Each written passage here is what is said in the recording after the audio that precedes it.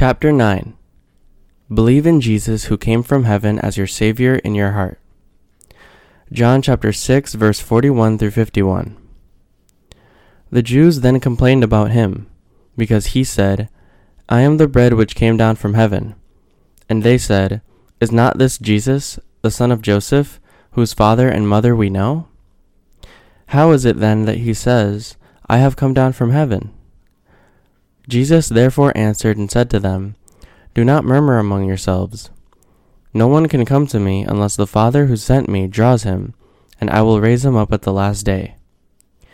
It is written in the prophets, and they shall all be taught by God. Therefore everyone who has heard and learned from the Father comes to me.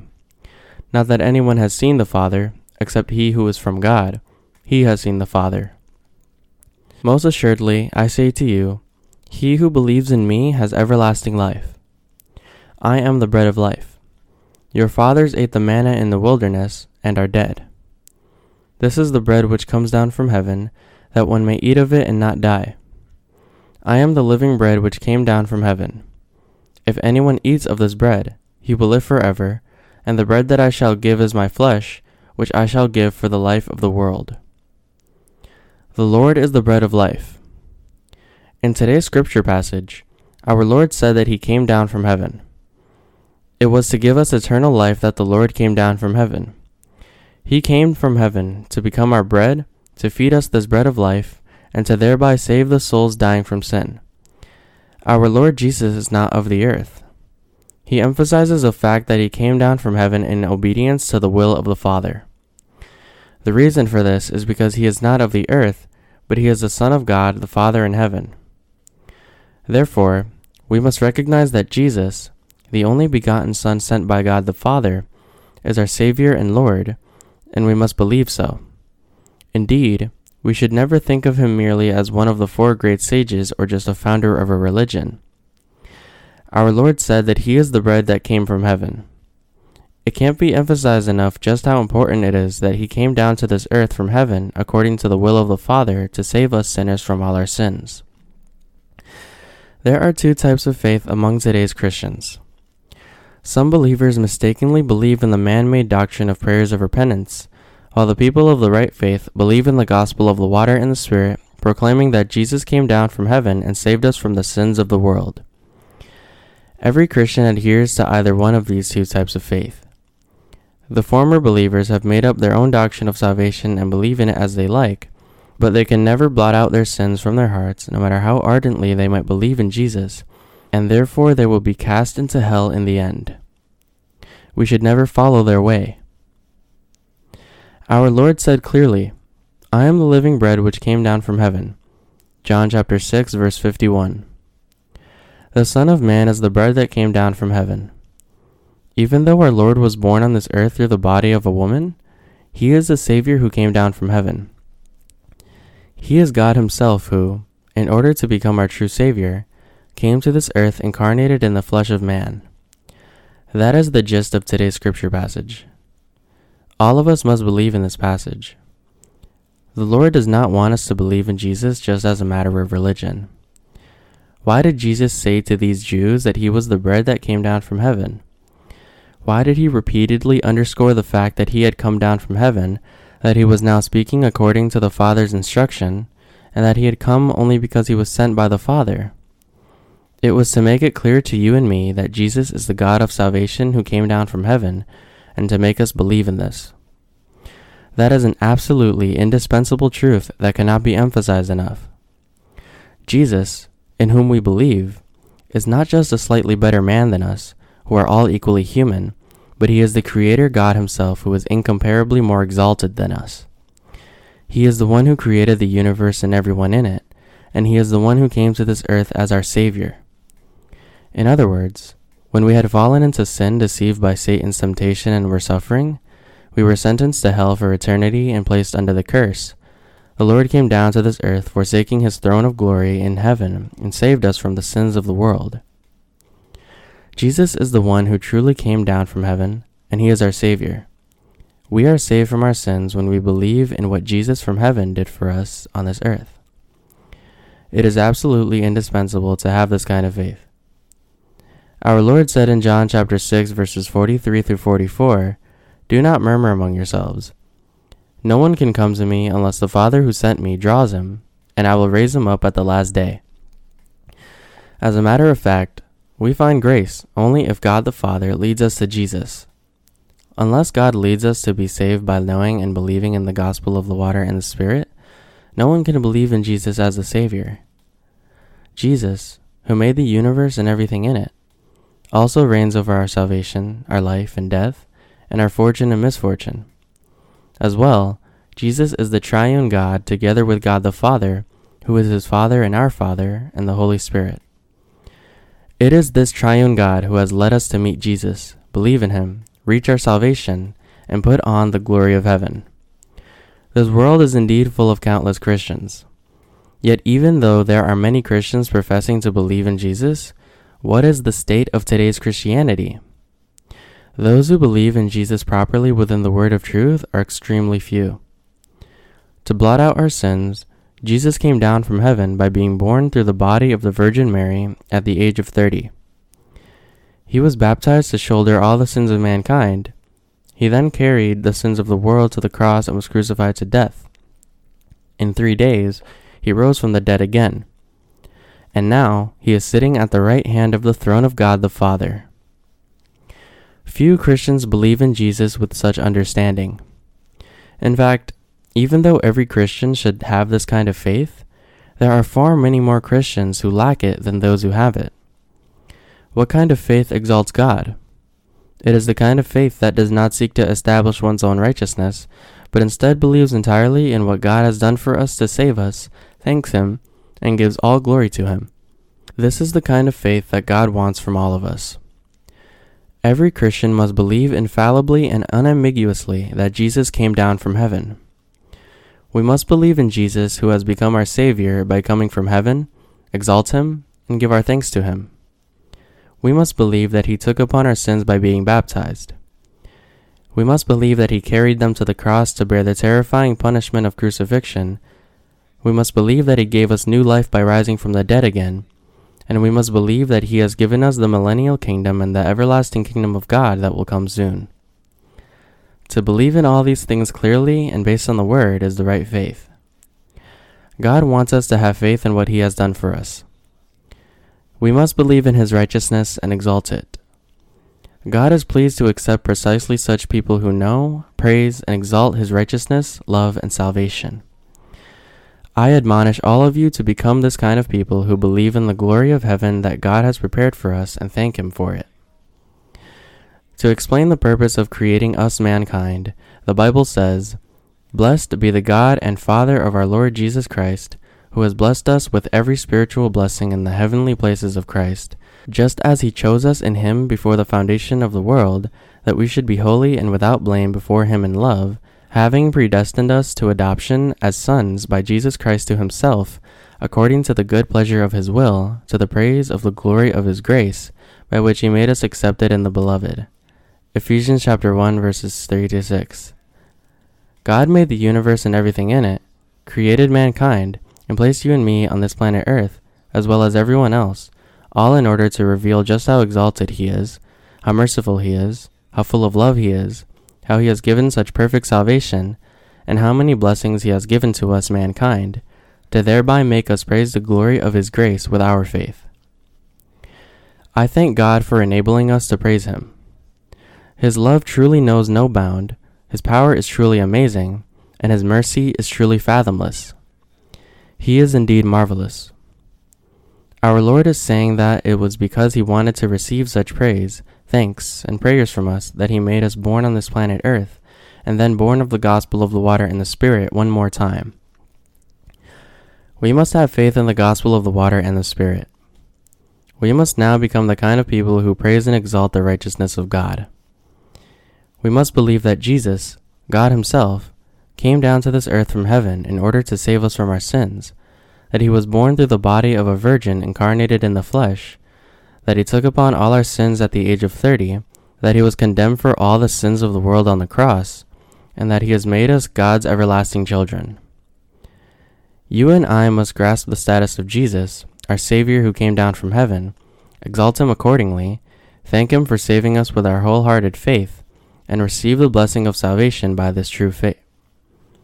And receive the blessing of salvation by this pure faith. The Lord is pleased by our faith and wants to receive our praise and glory.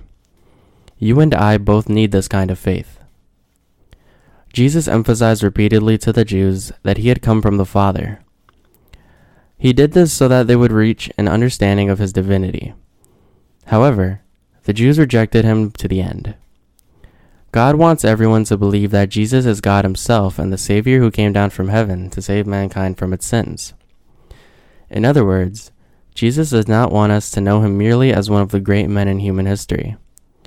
Therefore, it cannot be allowed that anyone should consider Jesus just as one of the 4 famous great sages of world history.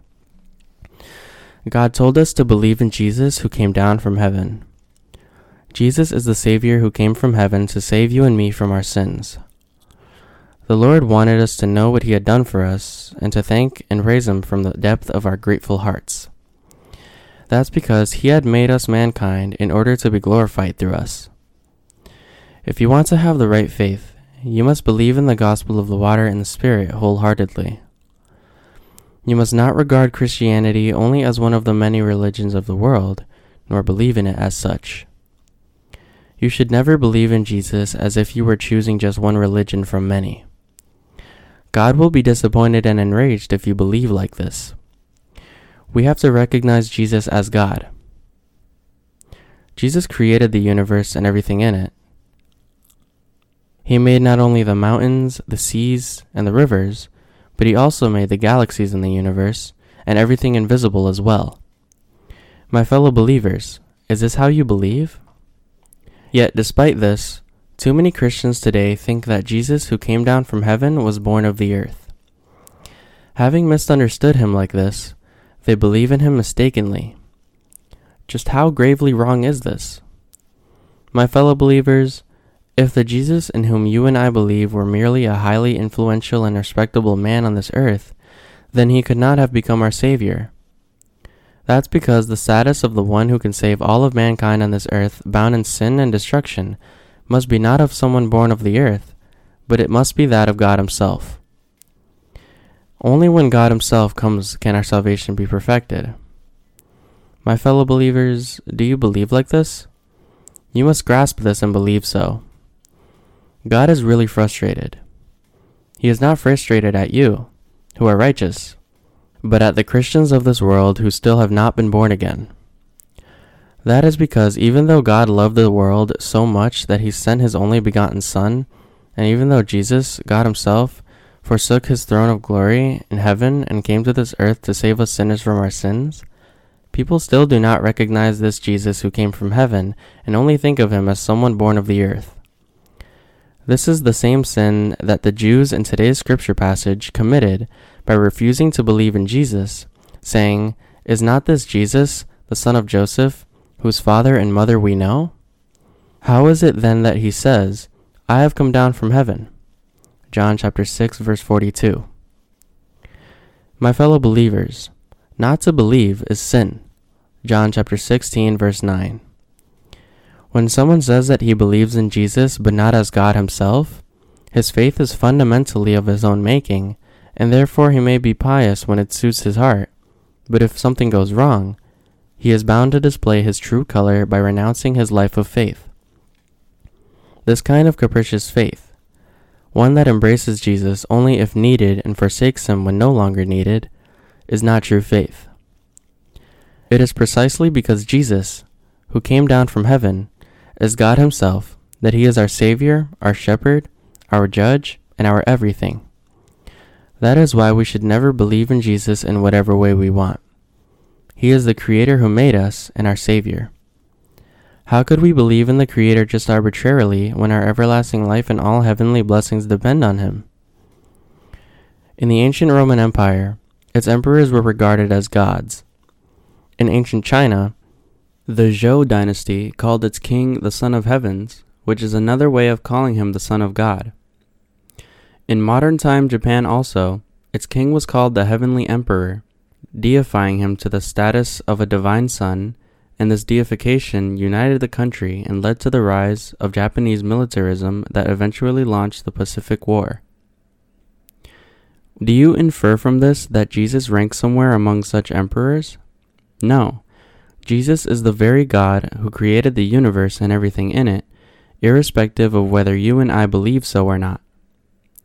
When some angels in the realm of his creation rebelled against him, Jesus drove them out and created mankind in the image of God. And as God loved the world so much, he made you and me be born on this earth to make us his children, and he sent Jesus, his only begotten Son. God the Father, the Son, and the Holy Spirit had planned to make us God's own children by saving us, and fulfilled it all. The one who came from heaven according to this will is called Jesus. Coming from heaven, he has saved us through the water, the blood, and the Spirit. 1 John chapter 5 verses 6 through 8. This truth is written in the Bible so clearly that no one can refuse to believe in it. Whom does God the Father lead to Jesus? Those who hunger and thirst for righteousness, who mourn over their sins, who are poor in spirit, and who cannot find satisfaction from the things of the earth, these are the people whom God leads to Jesus. Such people's hearts are naive and honest like a child before God, even though they may have no possession or knowledge. In other words, if there are people who, even though they do not know Jesus that well, suffer because of their heart sins, and therefore are desperately looking for the Savior, then the Father leads such people to Jesus. That is why the Lord said, "No one can come to me unless the Father who sent me draws him." If you have now met Jesus by believing in the gospel of the water and the Spirit, it is because the Father has led you that you have come to know this Jesus and believe in him. However, there are way too many Christians on this earth who exalt their own righteousness rather than the righteousness of God, even as they profess to believe in Jesus. They keep raising themselves up high, claiming, "As I prayed earnestly to God, I saw a vision in my dream, and I was saved. I was empowered when I fasted and prayed." In the end, they are claiming that they met the Lord all because of their own merits, thanks to their own piety and godliness. That is not what true faith is like. True faith exalts God and praises him. God himself came down from heaven, and to become our Savior for us, he was baptized, crucified to death, and resurrected from death. To believe that Jesus has become our true Savior through the gospel of the water and the Spirit, to thank him with his faith, and to revere and believe in what God has done for us, none other than this is the right faith. We just sang praise a short while ago. When we praise, Jesus saturates our heart and our thoughts. Through our praise, the salvation of Jesus and his love and absolute power completely imbue our souls as sponge is soaked with water. In other words, what he has done for us fills our hearts while we sing praise. Why? Because it's an undeniable fact that he has saved us perfectly, and we recognize this completely with our hearts. That is why while we praise, our hearts are filled with thankfulness and reverence for God. To praise is to commend. Commending God for loving us, saving us from sin, and blessing us is to praise him. This is how we actually believe, and we want everyone else to also have the same faith. However, for those who think that they met Jesus through their own righteousness, whom should they praise? Such people should praise themselves. They should sing, "I've met the Savior through my piety. I've been saved thanks to myself." To be more precise, such people should not even praise the Lord at all, since there is hardly anything that the Lord has done for them, and if anything was achieved at all, it's all because of their own merits. Jesus said in John chapter 6 verse 45, "It is written in the prophets, and they shall all be taught by God. Therefore everyone who has heard and learned from the Father comes to me." God the Father wants everyone to hear and learn his word, and to come out to him by believing in his word. God wants the pure souls who, suffering from the sins of their hearts, are looking for the Savior to meet the righteous who have been saved through the gospel of the water and the Spirit, come to know the real God through them, find Jesus in the Word, and reach their salvation. That is why the Bible says that God desires all men to be saved and to come to the knowledge of truth. 1 Timothy chapter 2, verse 4. What about you then? Have you also learned about Jesus and reached your salvation through those who have truly met him, those who have truly been saved? From whom you learn is critically important. In the Old Testament, the one whom God abhorred and hated the most was Jeroboam. After the passing of Solomon, king of Israel, his son Rehoboam succeeded the throne. At that time, Jeroboam and the people asked Rehoboam to lighten the heavy burden that his father Solomon had placed on the people. Jeroboam was originally an officer in King Solomon's court, favored by the king. However, as King Solomon came to worship pagan gods, God had prophesied that he would tear the people of Israel into two and make Jeroboam king of 10 tribes, and because of this prophecy, Jeroboam had fled to Egypt to escape from Solomon's persecution. With the death of Solomon, Jeroboam was now back in Israel, pleading the new king to lighten up the yoke imposed on the people. However, King Rehoboam ignored this request of Jeroboam and the people, and he also ignored the advice of the elders from his father's court. Instead, he listened to his devious friend's advice, and deciding to oppress the people even more, he said to them, "My father made your yoke heavy, but I will add to your yoke. My father chastised you with whips, but I will chastise you with scourges." 1 Kings chapter 12, verse 14. As a result, the people turned against the house of David, and 10 of 12 tribes of Israel, excluding the tribes of Judah and Benjamin, crowned Jeroboam as their king and founded another kingdom. Israel was now divided into north and south, like today's Korea. Jeroboam became king completely unintended. After assuming the throne, Jeroboam thought about his situation, and he reckoned that since he had become king even though he was not of the royal family, it was undeniably an act of high treason. So fearing potential backlash in the future, he came up with a cunning scheme. What was most important for the people of Israel was a sacrificial system enshrined in the tabernacle and its priests. Jeroboam thought that every year, on the 10th day of the 7th month, the people would go up to the temple of Jehovah in Jerusalem to offer sacrifices, and since Jerusalem was under Rehoboam's control, the people might turn their hearts back to Rehoboam the king of Judah and rise up against him. So, he made 2 golden calves, placing one in Bethel and the other in Dan, and made the people worship them there. Not only this, but Jeroboam also changed the date of the Day of Atonement that was set for the 10th day of the 7th month to the 15th day of the 8th month, and he even appointed ordinary people to priesthood when the priesthood of the tabernacle was open to only Levites. It is from then on that lawlessness came to prevail in Israel, and the people's faith was ruined. Jeroboam ignored the word of God and changed the statutes established by him all on his own. God abhors the most this sin of corrupting the truth deviously by changing it ever so slightly. In other words, God hated Jeroboam's sin the most. That's why he put Jeroboam to death. As Jeroboam's son followed in his father's sinful ways even after he succeeded him, God put him to death as well. In fact, most of the succeeding kings of Israel walked in the way of Jeroboam, and as a result, they bore the same wrath of God that was brought upon the house of Jeroboam. It is so important from whom you learn and under whom you lead your life of faith. Jesus said, "Everyone who has heard and learned from the Father comes to me." John chapter 6, verse 45.